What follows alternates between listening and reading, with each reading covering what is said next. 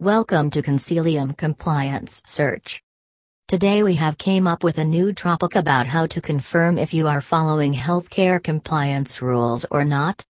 Healthcare compliance requires to be strictly followed, although it can be extremely confusing.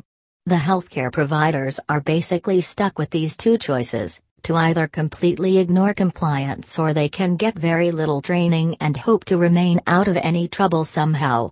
They also can consider investing a lot of time and money in order to train their staff and remain current. There really is no third choice healthcare compliance jobs for the healthcare providers to train their staff in accordance with the current regulations and yet avoid making large investments. This article will help you understand how you can manage compliance training easily and get more information at www.consilium.com. What are the general doubts that healthcare providers have? People working in the industry of healthcare compliance or government regulations will have got thousands of queries from the leading healthcare professionals about the different issues pertaining to compliance. Such queries are bound to come from all the states and from different medical care specialties and departments.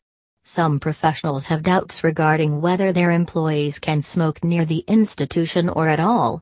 Sometimes the doubts arise regarding the disposal of used needles and so on. The most common question is how healthcare providers can be sure that they are being compliant. They want to know what they need to do so that they are not given an audit, and should an audit take place, then how can they survive it? What should healthcare providers know? It is seen that most of the people who work in the healthcare industry will look at the compliance issues as something which they will need to urgently check off from their lists. This is a sure-shot way of getting frustrated in the process.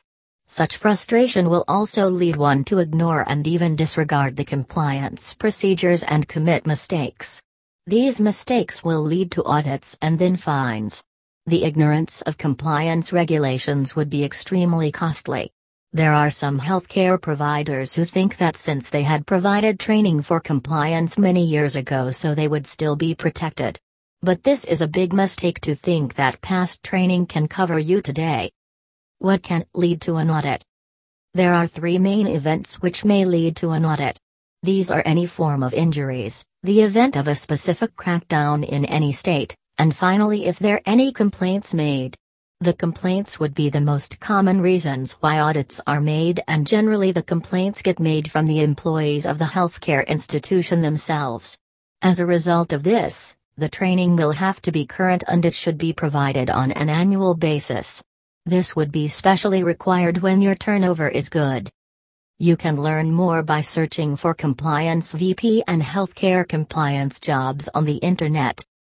Conclusion: healthcare providers will have to understand the importance of compliance procedures and implement them in order to avoid costly fines.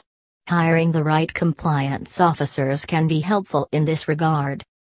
For more information, please visit at www.consilium.com.